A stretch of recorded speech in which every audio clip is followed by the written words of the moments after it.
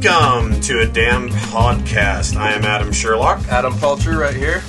It is wonderful to be back for our episode 2, and I hope there's no sophomore jinx in this one. Like the first one was good, and now it's just going to go downhill, but we'll give it a shot and see.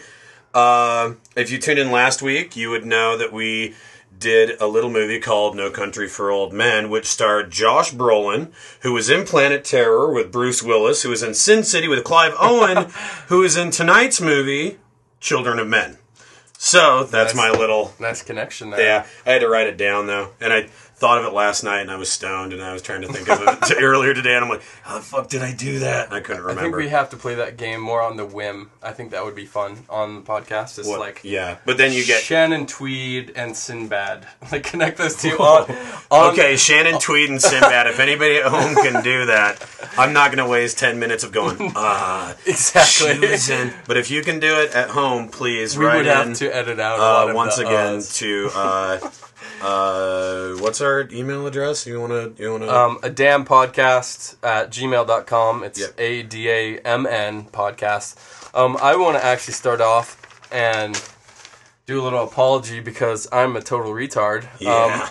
Apparently, I said Magnolia was my number one last week, and the fact that it was my number one kind of makes this even worse. But No, you're number one from 2000 till 2007, and you were punching me in the dick about it. They're like, I can't believe it was on your list. well, officially, apparently it came out in December of 1999. And it was so great because you called me up that night and you were like, we have a problem. And I'm like, what?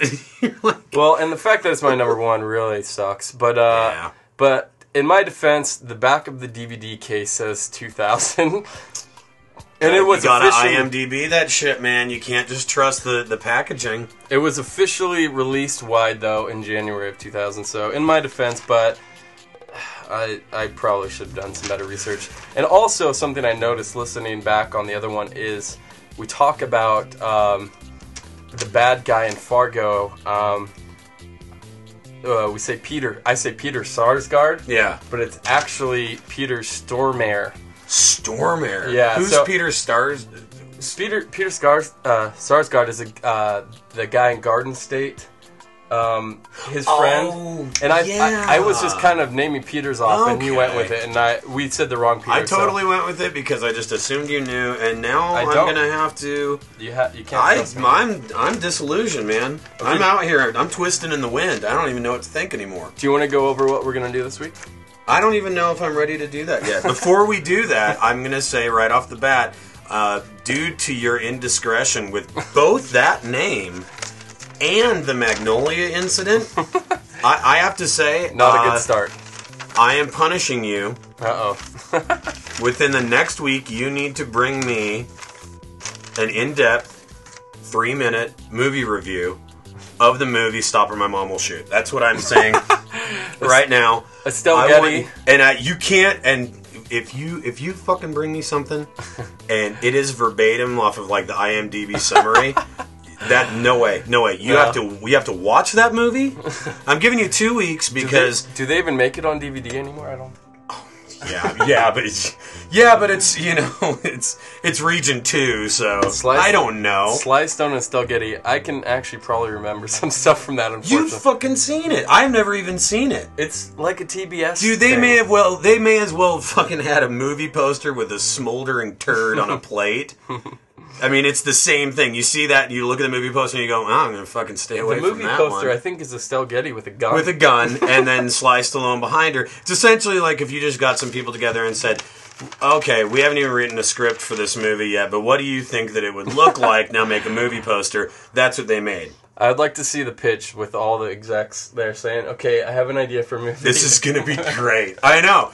Well, that's a whole other ball of wax. We'll do that someday. What I would love to do that. Do a list of movies and then have what we believe, if we could have been a fly on the wall, what the dialogue in that room would have been like the pitch session. That would have been great. So, anyway, back to it. Today's movie is Children of Men for this week. And once again, we're going to do, just like we did last week, we're going to talk about the movie. After we talk about the movie, we're going to go through our list segment, which I believe are our top 5 versions of the future movies, right? Our favorite or most inspired or most original versions of what the future would be like. And then the second one is our top 5 birth scenes from a movie. Since Children of Men obviously has a, Children of Men is really coming through here on both of these top 5s and obviously marking high with both of these things. But so these are, Children of Men won't be in those top 5. It'll be other things. Hopefully the list will, go along with the themes of the movie that we review that week. I didn't necessarily do birth scenes for each one, but movies about birth. But there are a few with birth scenes that stick out. See, because I went... Just the scene? I went by the book. I left out some.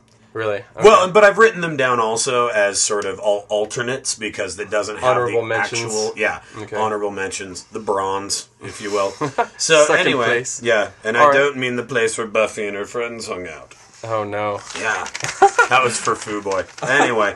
Okay, so let's get into it. Children of Men. Do you want to do the summary? Do you want me to do it? Why don't you do it? I did No Country last week. All right, well, I don't have anything written down, and I don't know. I don't want to get on IMDb, but that's okay. I think I can do it. Basically, okay, we're starting off. The movie starts off. Diego Ricardo, the youngest human being on the planet, has just been stabbed to death by an angry fan. He had fans, obviously, because he was the youngest human being on the planet. No one has been born since 2009. It's 2028, and 27, I think. Is it 7? Either way. I guess if he was 18, yeah, 2027. Okay, fair enough. So it's 2027. The world has gone to shit. You get these little blips and blurbs about there being some sort of a flu epidemic. Pandemonium throughout the world. All these places are fucked up. Now, the one of the things I love right off the bat is that you keep getting these images that the only place that has survived is Great Britain. Yeah. We don't really know that because they probably could have done the exact same movie and had it been in America and everybody there would be saying the same thing. Like, we're the only place where there isn't total anarchy. There's a little newscast thing that they show, I think, a couple times through it where it says...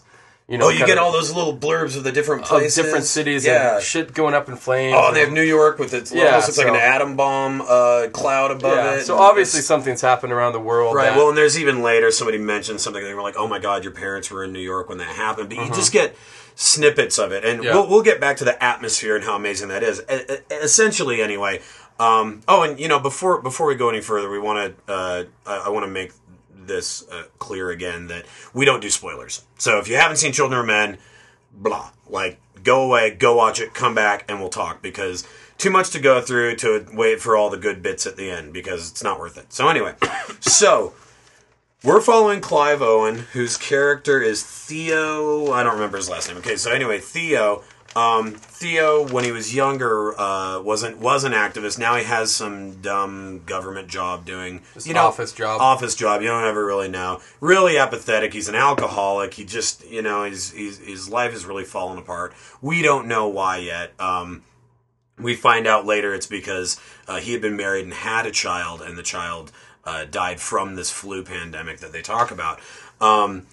His ex-wife gets a hold of him to try and get transit papers to get this young woman, this Fuji, or refugee, out of the country to get to some other underground organization. She still is an activist working with these terrorist organizations and all these stuff. Well, terrorist quotes. But eventually we find out that the Fuji that he is transporting is a girl named Key who is pregnant, the first pregnant person on the planet in 18 years. Yep. Right? So that pretty much gets us to that point. Everything else after that is essentially going from point A to point B, and the characters that you meet intermittently throughout that and their motivations as they find out that this girl is pregnant. Well, I want to start off with just talking about this as a quote that I read of Alfonso Cuaron, who is the director of Children of Men, who I think he also did Harry Potter. Yeah, my about favorite the boy wizard. My favorite Harry Potter, though, the best one, and also the. You have a favorite Harry Potter? Fuck yeah, I do.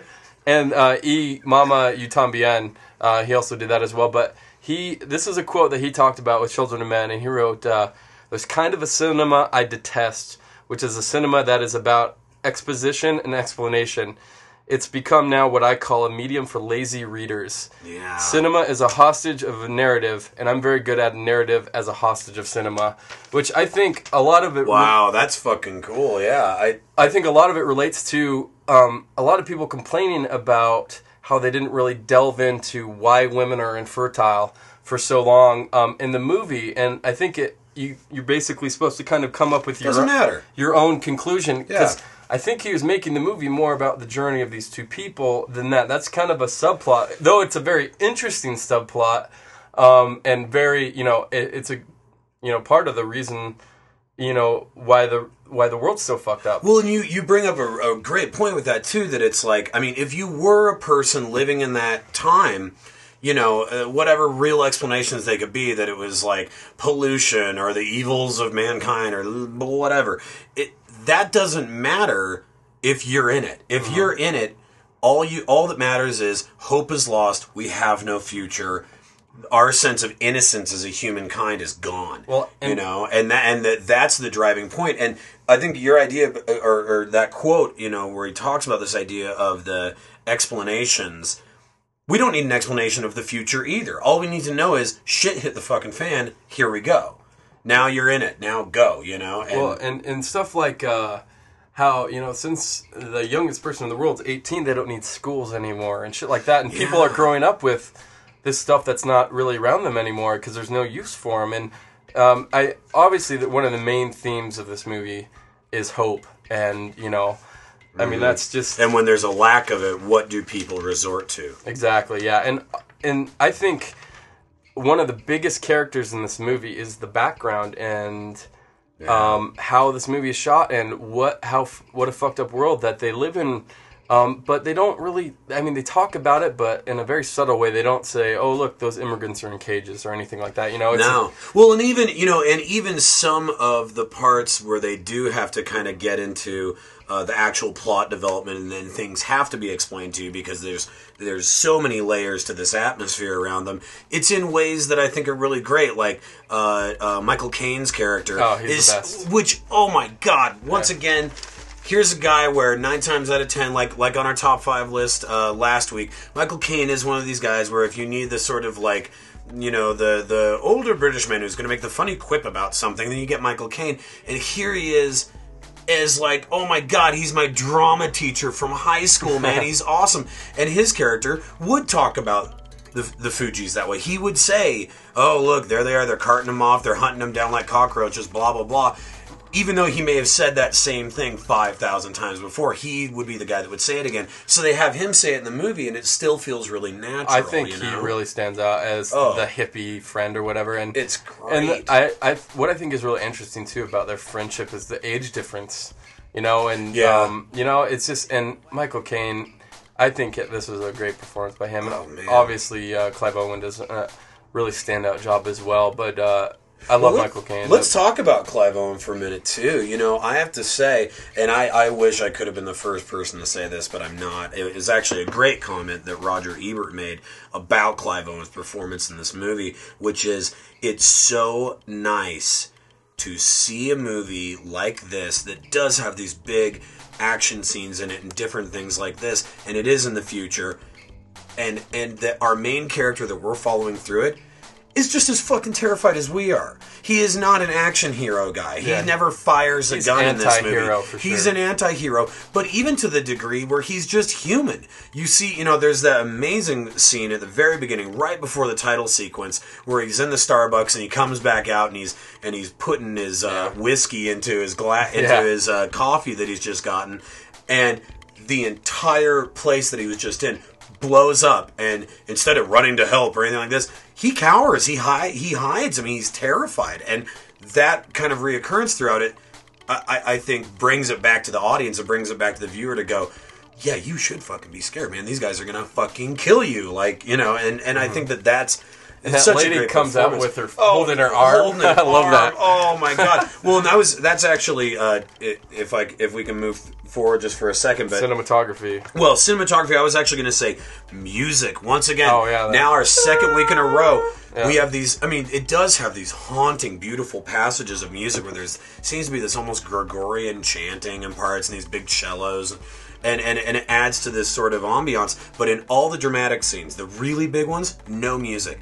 And every time that you're getting these big scenes of violence and these big explosions, you're getting that hum. That's that thing that Julianne Moore talks about, where she has that great line. The ringing in that your ears. ringing in your ear. You know, that's those cells dying. Yep. I hope you like the sound. You're never going to hear it again. That's a great line. That we hear that all these times throughout it. It is this, it's this high pitched hum that happens, and I mean that definitely adds to the scenes too. Man, it's a new trend that's happening. I mean, I start to look at some of these really intense scenes in movies where they're leaving the music out, and I'm going, I don't know if I could see these scenes with music in it. Oh, yeah. It would feel too contrived. I think it's a good trend, though. I love it. I'm really happy for the about right it. director, I guess. Yeah. One of my favorite Clive Owen scenes that really I think he does great as an actor is the scene where they're burying Julianne Moore, and he's kind of cowering, and that's kind of he goes over to have a smoke. Yeah. Oh. And I think that's kind of because the first part of the movie, he's kind of a zombie. Yeah. In a way, I mean, he's definitely just drunk. He's just relatable, and he's probably he's drunk, drinking, and but this is where kind of the first emotional scene where you see him, and he just kind of starts cowering, and there's a great shot because they're burying her in the background, the car pulls up, and there's tons of shots like that are really wide. Well, and it's interesting. I think that we get a little zombified too. I mean, obviously, it's very interesting when you're involved. But it's like, there's the big explosion at the beginning, and then it gets toned down again, and it feels like a quiet movie, and it goes to these different moments trying to give a little bit of explanation, and then he gets kidnapped by Julianne Moore's thugs or whatever, and we get worried for another minute, and then you find out, oh, this is his ex-wife, and you go, okay, and then you get comfortable again, and you're comfortable until that fucking 12-minute car ride.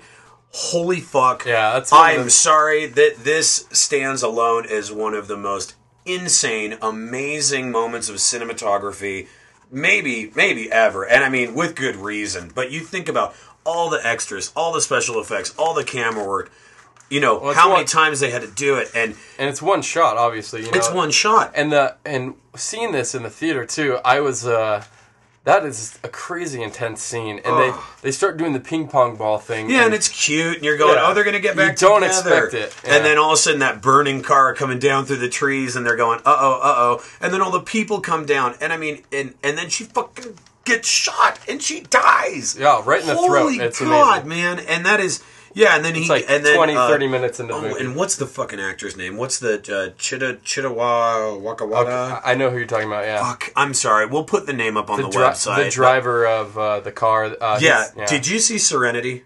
I haven't seen that. Okay, this guy is in Serenity also, and whoever this guy is, he's a fucking amazing actor. He just has this... Talk to Me. That is he in that too? Movie. He is just an incredible actor. He has this intensity about him that always seems... And I don't know anybody else who can do this. He seems both kind and friendly, and like he'd slit your throat in a heartbeat. Total threat, yeah. Yeah, at the exact same time. And I don't know how he can do that, but in this especially, you kind of think he's this bumbling guy until at the end of that scene he shoots those two cops. Yeah. And all of a sudden you're like, okay, and it builds and builds on that level. But I guess we're getting a little off track here. Let's keep going. One thing I want to mention really quick: the scene where he goes to his cousin's house, John Huston. I want to mention John Huston really quick because he has a little bit role in this, and he's just the really nice, really apathetic cousin to Clive Owen that gives him the transit papers. With the pig flying. Yeah. Okay. And he has all these great works of art because the world is coming crashing to a halt. Yeah, that's a great scene. First of all, John Huston is a fucking chameleon, man. I mean, on the level, if not more so, than Gary Oldman. Because if you think to yourself, this nice-looking, clean-cut guy is the same one that played the older brother in The Proposition, yeah, holy shit. You know, like, he's that's nuts. And he's in 30 Days a Night, too. Yeah, he's the head vampire. Yeah, I still haven't seen that, but I saw pictures of him on IMDb. And I was just watched it this weekend. God, this guy. The one thing I wanted to say about that scene at John Huston's house, though, is that I thought was such a wonderful atmospheric ad was his son, who has these weird tattoos. He's playing some video game and seems completely autistic. Is he playing a video game? Yeah, I mean, you see him do the thing with his hand. There's a little screen in the corner. It looks like some 3D Tetris thing. But I just thought to myself, what a wonderful layer, what a wonderful texture of atmosphere, because you think about, and I don't want to sound like an old fogey here or anything like that, but you think about kids raised on video games, kids raised on MySpace, all these different things, and you go, how long into the future of giving kids drugs for their ADD and all this other stuff, and they play video games all the time and don't have human interaction, that essentially all kids are essentially going to be like that. Once you go along far enough, they're just going to be all kind of weirdly... I mean, it isn't even like autism, though. It's like zombie. Like a zombie, you know, there's no interaction. Yep. You know, and I just thought that was a great layer to add in there because, you know, you just go, yeah, totally. That's, you know, that's what it would be like. But I really liked how subtle the future was in this movie. Like it's a very realistic future, and the things that are futuristic about it are pretty subtle. Like the speedometer on the car, I don't know if you noticed, but it's like actually in the window. Yeah. And you know, the ads and chaos and just the cages of stuff. It's very realistic, and that's one of the best parts of the future. And we'll mention that the suicide kit that they're the government's starting to hand out to the citizens. That's genius. And it has the ad in the background while they're talking in the one scene. Or something like that. You choose. And it has the guy sitting in a chair, and he's like on this horizon, and it's great because it looks exactly like the prescription drug ads that they have now, you know, for like, you know, Claritin or whatever. Yeah, and he takes the pill, and he steps up out of the chair, and he walks into the sunset. Quietus. And you just think, like, oh my God, like, but it's perfect. Yeah, the layers of all these things. And you know, there's so many bits like that, like, that where you wonder maybe about a character's motivation until you start thinking of it. Like, you know, Theo telling all the radicals once they've gotten key to the safe house, you know, we need to take her to proper care. And everybody's like, you fucking idiot, blah, blah, blah. Well, you think to yourself, like, no one's been born in 18 years. These facilities don't even exist anymore. And how many of the people that are just hanging out, I mean, they were younger than us now when people stopped being born. Nobody knows how to deliver a child anymore. Yeah. You know, I mean, that's why the only one who does is the old hippie lady that's with Key, who was a midwife, you know, at one point. She's the only one. All these other people don't know. Oh, and her character's great too. I love the little detail that there's some weird like New Age religion that she's part of. That they do the whole ritual when Julianne Moore dies. You start to see the motivations of these different key players, and that they all want to use this child as a symbol, right? Oh yeah. The organization that she's with at first, that the Julianne Moore and her cronies are all part of, are there for Fuji rights, and so they want to hold up the child to say, see, Fujis are humans too. Fuji's the one that had the first baby born in 18 years, and this whole thing, and you see all these different people using it for these different political motivations, and it's really, that's one of those layers to it that I just think adds to the realism, because that's exactly what would happen. Yep. It wouldn't be a bunch of people going, oh, this is wonderful. It would be that. It's a miracle. Oh, and by the way, really quick, if we can mention it, the slowest car chase in the fucking history of film. Oh, yeah. Oh, my God. The car, he's got no shoes on, and he's pushing the car, and then it hits a pothole, and everyone's running, and they have to try and do it again. And do you think that the no shoe thing is like an homage to Die Hard? I don't know. Is the flip-flop thing an homage to the Big Lebowski? I guess we could just keep going with this. It might be. No, I'm just kidding. Who knows?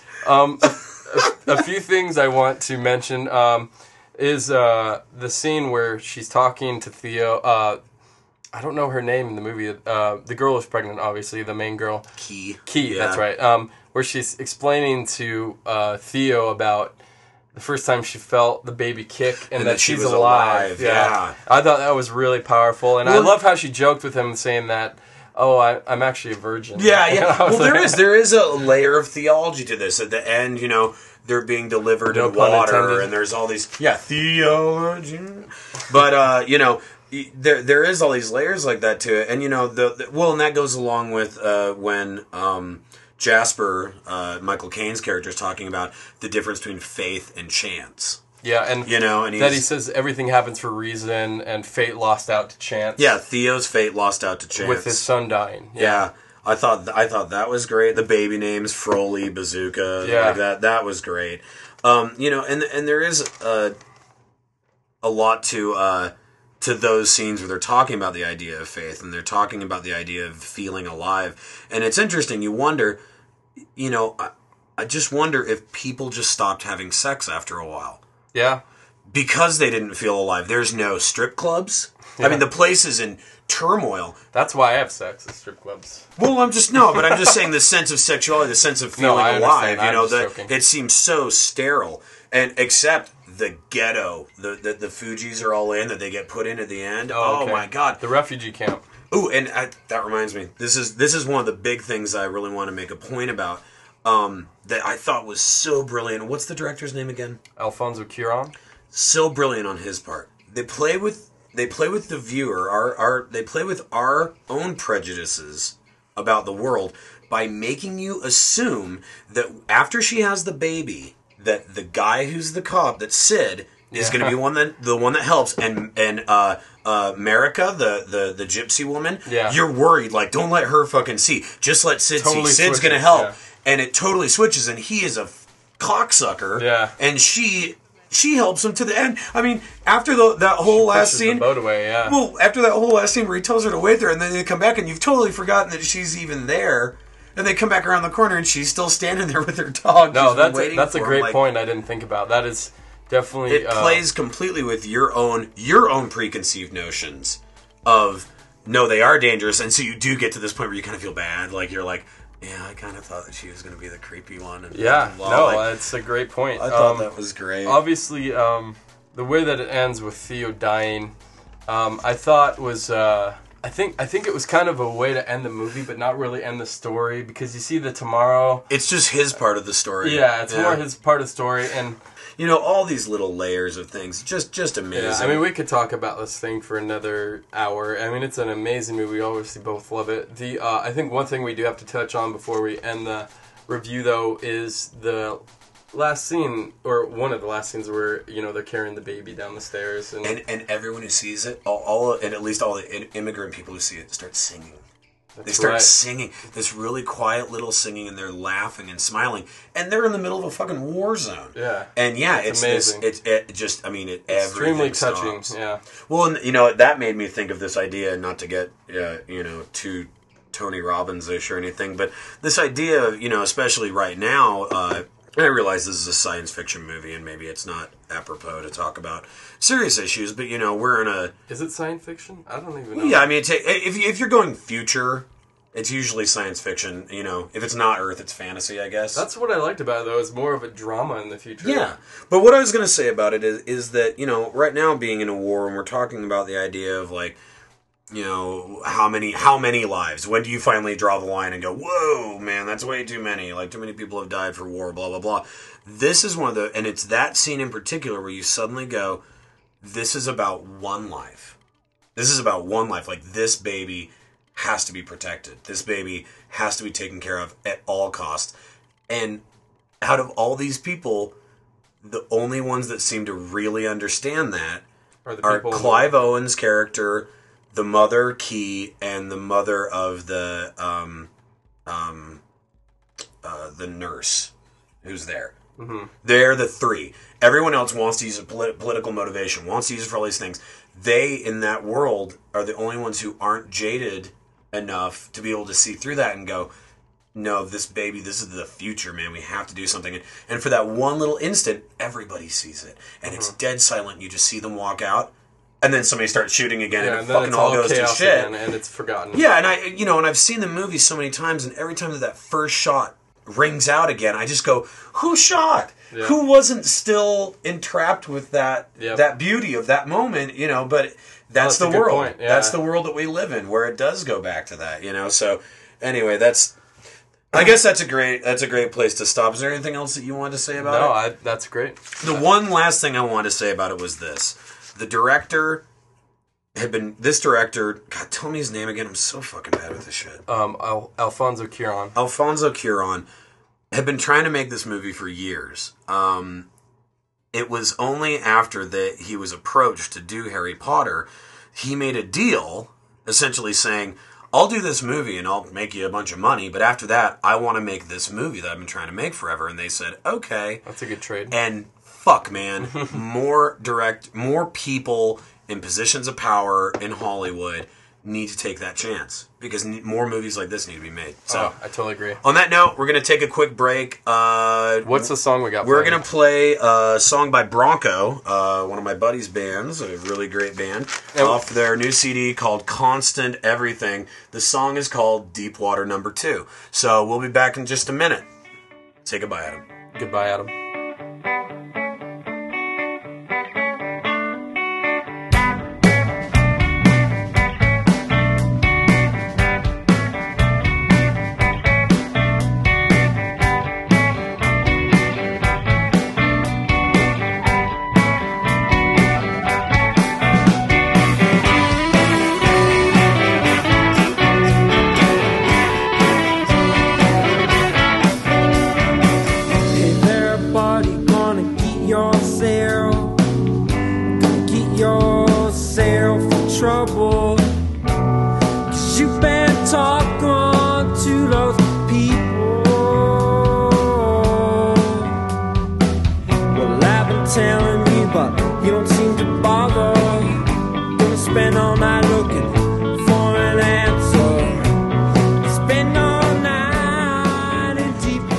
We are back.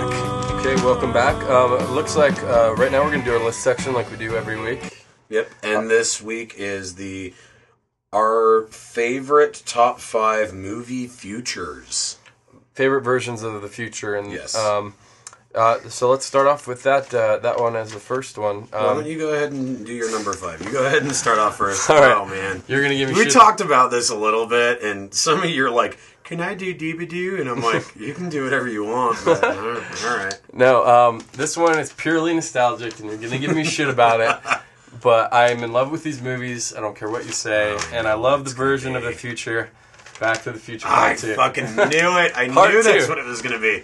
But it's dorky and cheesy, and it's very retro, futuristic. So 80s. Of 2000. Dude, they have the 80s cafe with the Max Headroom, Ronald Reagan. Whale? Whale? Like, oh my god. It's totally cheesy, but at the same time, it's kind of a future that special effects weren't really super popular, and if they were, it was kind of pretty subtle, and they did it right before there was a huge leap in technology with special effects, and and you can obviously tell, but most of this is nostalgia. But every time I watch that movie, I'm like, I love this version of future. I mean, fucking power laces and hoverboards. Have they come out with those yet? They're real, aren't they? The hoverboards? It's not 2015 yet, so we still have 7 years. So it's very possible. Well, I mean, look out! Once hoverboard technology's there, that's fucking it. It's the end of the world. Yep. Well, and there's a great thing because Robert Zemeckis was joking around saying they were real, and there was this huge buzz about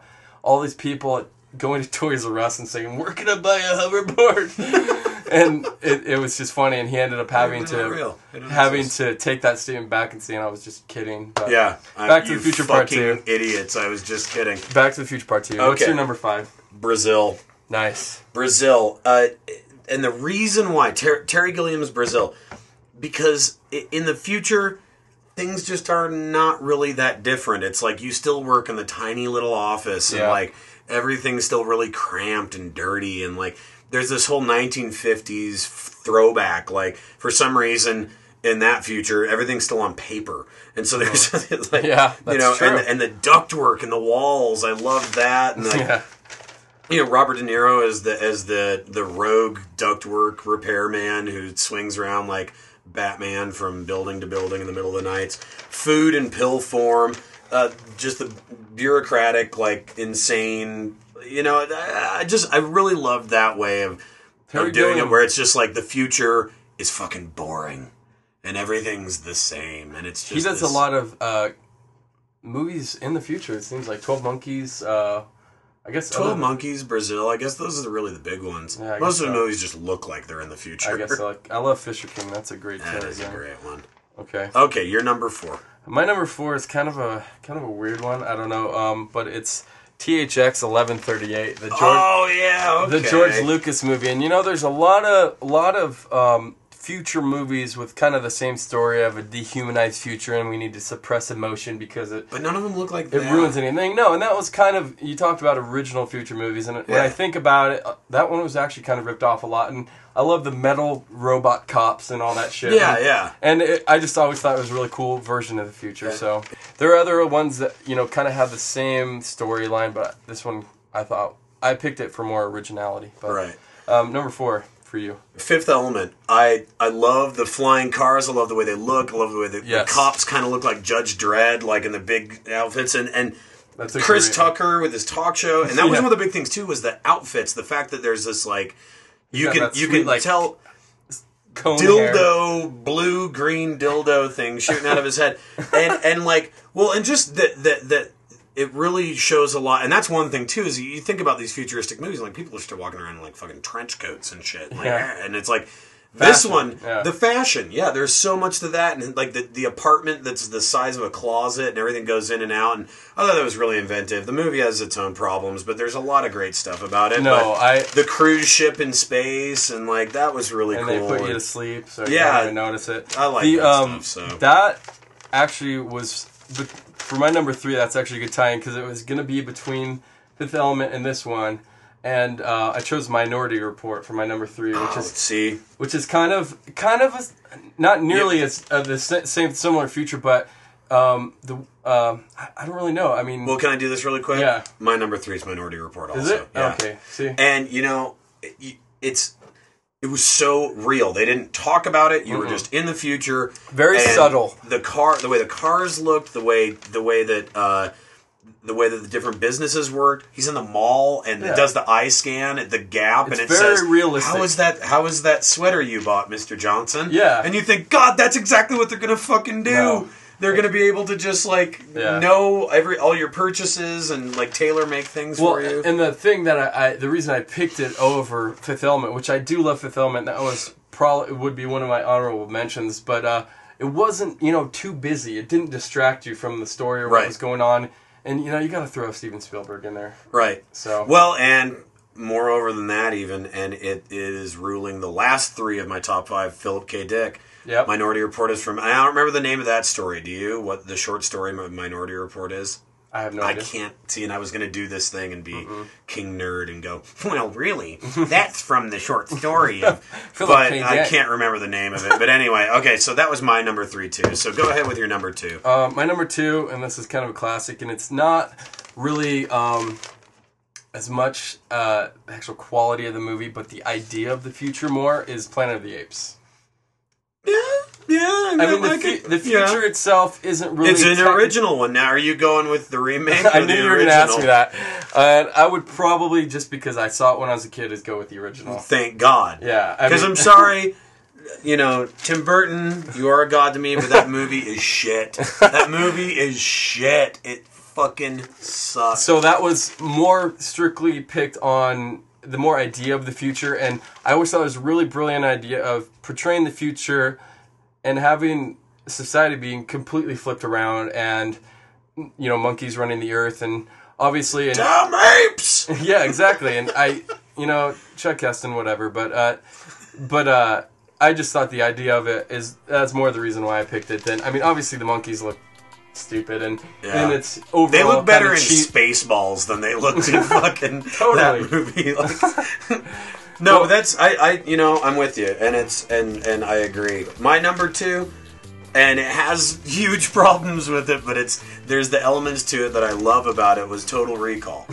which is from the Philip K. Dick short story. We can remember it for you wholesale. We need more women with 3 tits. That was one of the reasons why I loved that future, was the 3 tits. Yeah. I don't know what you do with 2 hands, though. I mean, there seems to be You know, there's a symmetry. 2 breasts, 2 hands. You got a third one in there. I mean, anyway, though, other stuff I love about the memory vacations. I love that stuff. I love how, you know, everything looks all like clean and pristine on Earth, and then he goes to Mars and it's just Vice City. It's just like you can have sex, you can go get your drugs, you can get drunk, like you could kill somebody if you wanted to. And there's this, and the mutants in it, and like I like the whole backstory of how they started mining on Mars and then they like found shit and so left it alone. Like, I love those elements to it. And if you read the short story, you know that the hero in it probably shouldn't have looked like Arnold Schwarzenegger. He probably should have looked more like Woody Allen if you've actually read it. So there's those elements to it, but that's my number 2. I haven't seen that movie in a long time, but,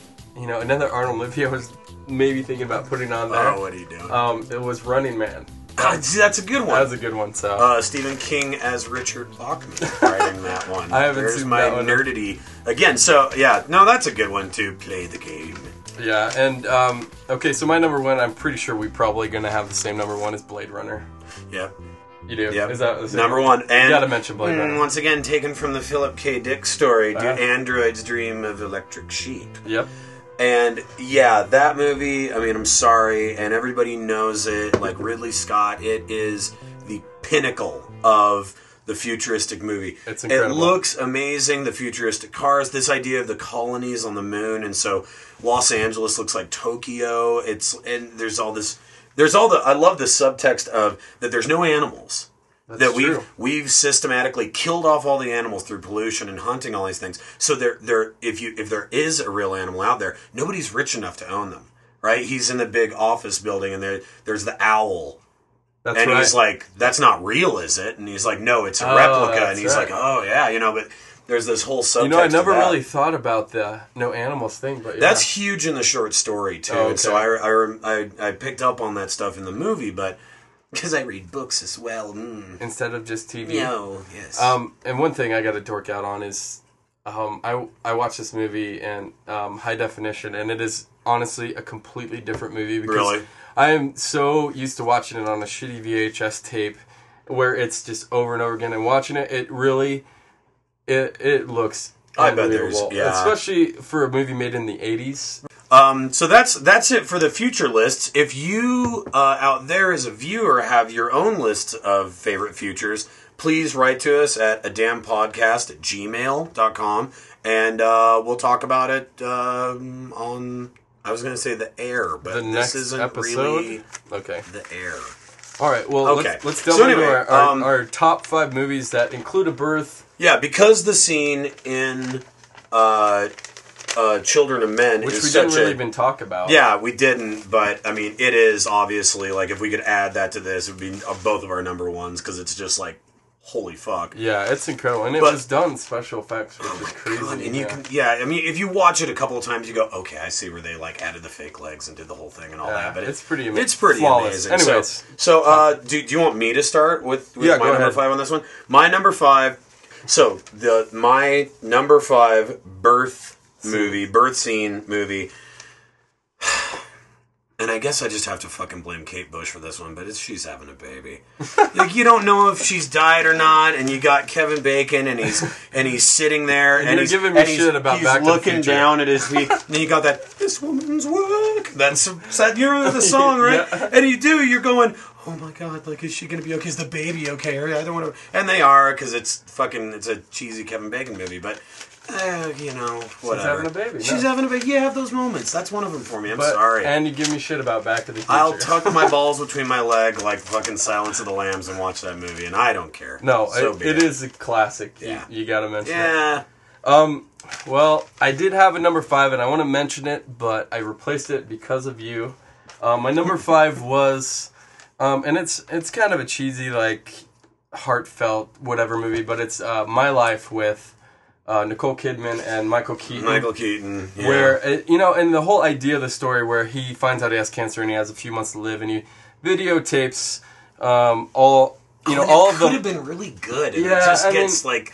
It's the carnival The thing idea was great, but, you know, I mean, the fact that he's videotaping, you know, life lessons for his son. And making spaghetti, shaving. Why do I remember that shit from that movie? Because it's, you know, because it's a good idea. Yeah. But I didn't put that as my number 5, and I put this strictly because it's totally retarded. Oh, fuck. And I don't even think I've seen the whole... It is, I don't even think I've seen the whole movie, but it's fucking... Junior, yeah. Arnold Schwarzenegger has a baby. And I don't even think I've seen the entire movie, but just the thought, and I went on YouTube today just to see if there's any clips on it, and there's a montage. there's a montage of him in a fucking pink dress. Yes. And he's pregnant. Oh, and the fact that this is even a little bit of a serious movie makes it so bad. The fact that it can have moments in it where it's like, I don't know if I want to have child. Like, you're like, oh, will you fucking... And he's getting in touch with his feminine side, and like, I don't know... breasts hurt. I don't know if he has a vagina or if he's just shitting out the baby or what the or is hell. it a cesarean? And if it's a cesarean, like, but it's just the idea of Arnold Schwarzenegger walking around for 2 hours, being pregnant. You know what is the more disturbing than that to me, though? This is our second podcast. He's shown up 3 times in our lists. That's true. What the fuck, man? Anyway, okay. He's an icon. So that's your number 5. My number 4, Monty Python Meaning of Life. It's like a 5-second scene, but it's the scene in it where they're doing... Sorry, that was a cough. Okay? That was a cough, sorry. Okay. You're alright? I'm okay. Okay. You're alright? Alright. So anyway, it's a 5-second scene. They're making fun of the Catholic Church not giving out prophylactics, like, or not that they give them out, but saying like you shouldn't use them, and so it shows this woman, and obviously it's one of the guys in drag, and a child just drops out from between his legs onto the kitchen floor while he's doing dishes, and the husband's like, oh, I think you had another one. And he's like, oh, put him with the other ones. And it's just a funny scene. It's not anything too radical or amazing. But that's my number 4, because you don't fucking see that coming. And it's not often that you see a baby just be born to somebody standing and it fall on the floor. So, pretty funny. Anyway, nice. My number 4. Monty Python. So my number 4 is, it's kind of a debate between which one I could put. But it's Non-Human Birth. And I ended up choosing The Fly, where Gina Davis has... You fucking asshole! That's my number 2! Is it? Yeah! I love that scene! The maggot birth. The maggot birth. And it's a dream sequence, but it's seriously like... It's creepy. Oh my god. Dude, it's a maggot, like... Just thinking about it creeps me out, and it's gross, but it always was tattooed in my brain of...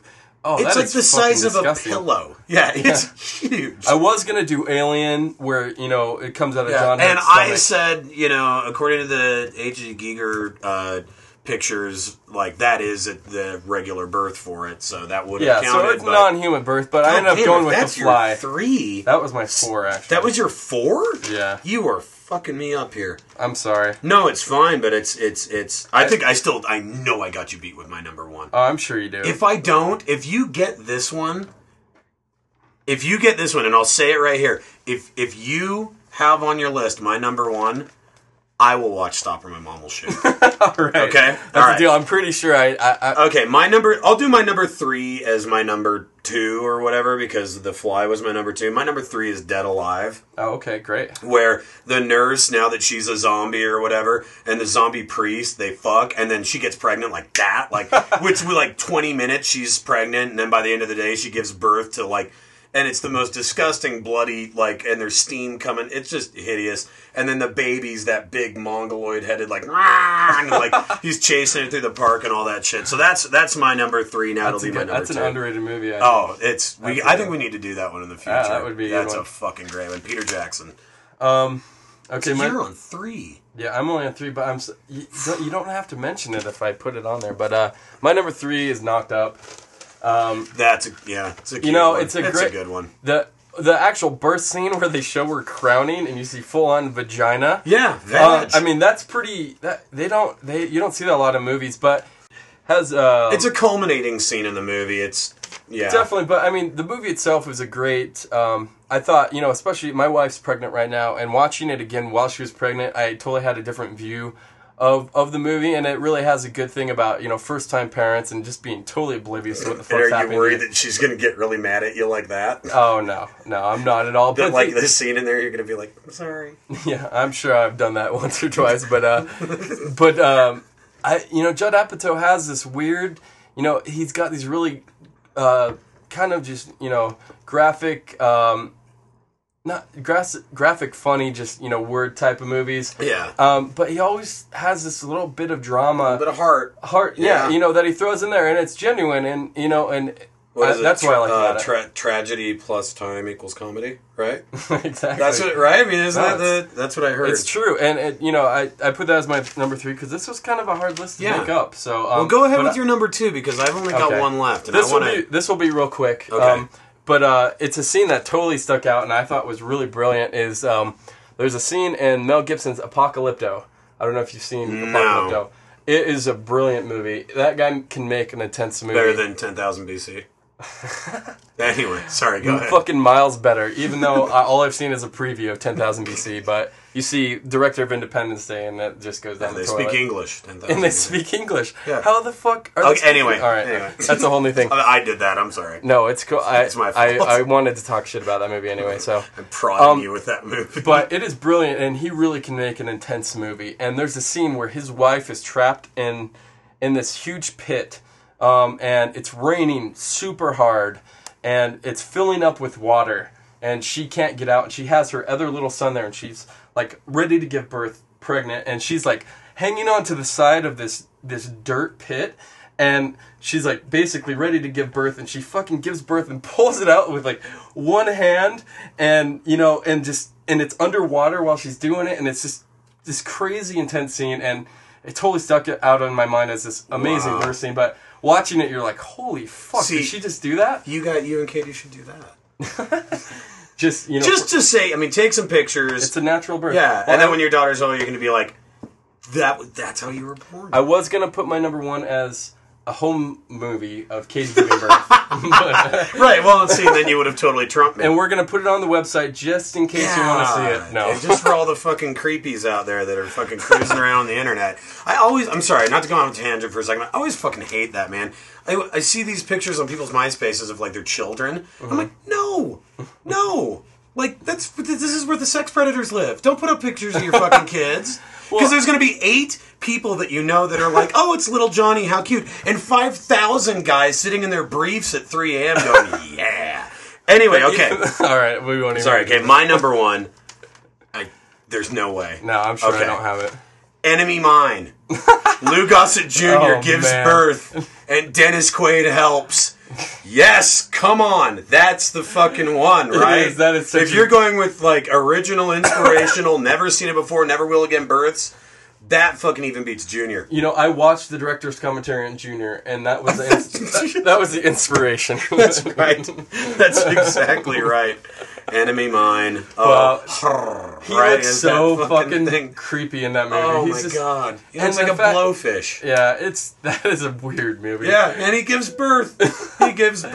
Such a retarded movie. Okay, anyway, you're number 1. Mine, number 1, it's probably pretty obvious, but it's Juno. I don't know if you've seen it. I haven't seen it yet. It's amazing. Great performances, really funny. They have a cool take on teenage pregnancy where it's not like a total burden, and she's not totally worried about it and how her life is going to change. It's basically her, giving this baby away, and it's just overall, it's a great movie. Ellen Page is great, and it's super funny. There's nothing super deep about it. It's just a good life lesson kind of movie for her, and so that's my number 1. Cool.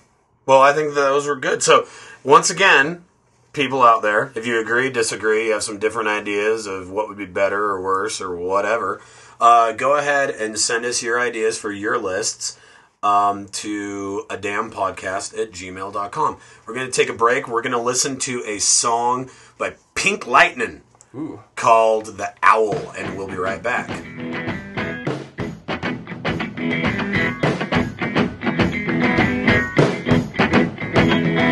day I will end up my head on the voices. He's like, I'm old Mr. Porter, fighting on the way the angels cry. I'm a needle made of silver, I'm a razor made of gold. I'm a midnight chicken. just the love, the damage in your soul.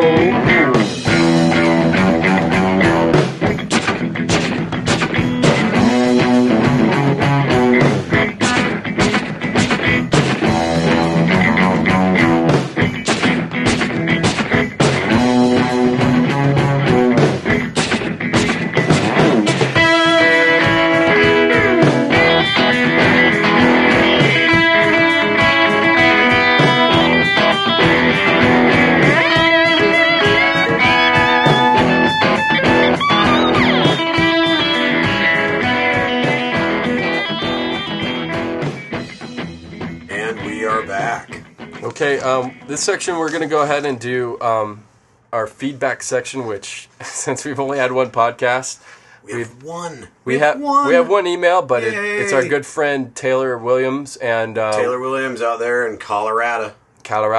And he wanted to put in his favorite Coen Brothers scene from last week, and it's the scene where Nick Cage is describing the biker Randall Tex Cobb, and he's hunting him down, and he shows him cruising down the highway, and he writes he shoots a fucking lizard off the rock and then throws a grenade at a bunny rabbit. The cute little bunny sniffs at it, all curious, like cut to the biker from the front driving away in a giant explosion in the background. Then he goes over the hill and sails into the air of silence. The whole scene kills me every time I see it.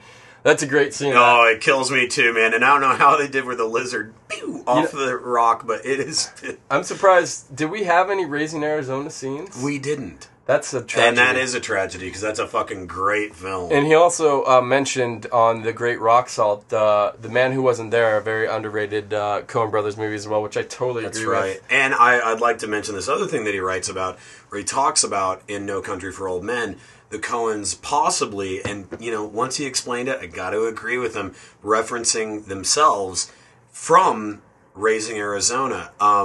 Most specifically, the scene where Anton Chigurh is driving on the bridge, and he pulls out his gun and shoots at the crow on the bridge is very reminiscent of that scene that you just talked about, where Randall Tex Cobb shoots at the lizard and then it blows up the bunny rabbit. Yep. And then he also mentions how even in Moss's trailer, the wood paneling and sort of the look of it is reminiscent of Raising Arizona, where there's that great fucking fight scene between John Goodman and Nick Cage. That is just beautiful. In the trailer. So, that's great. And then and he also mentioned that I was crazy for putting Magnolia as my number one. I was crazy for putting it in there because it was the wrong year, but that's a point of contention, man.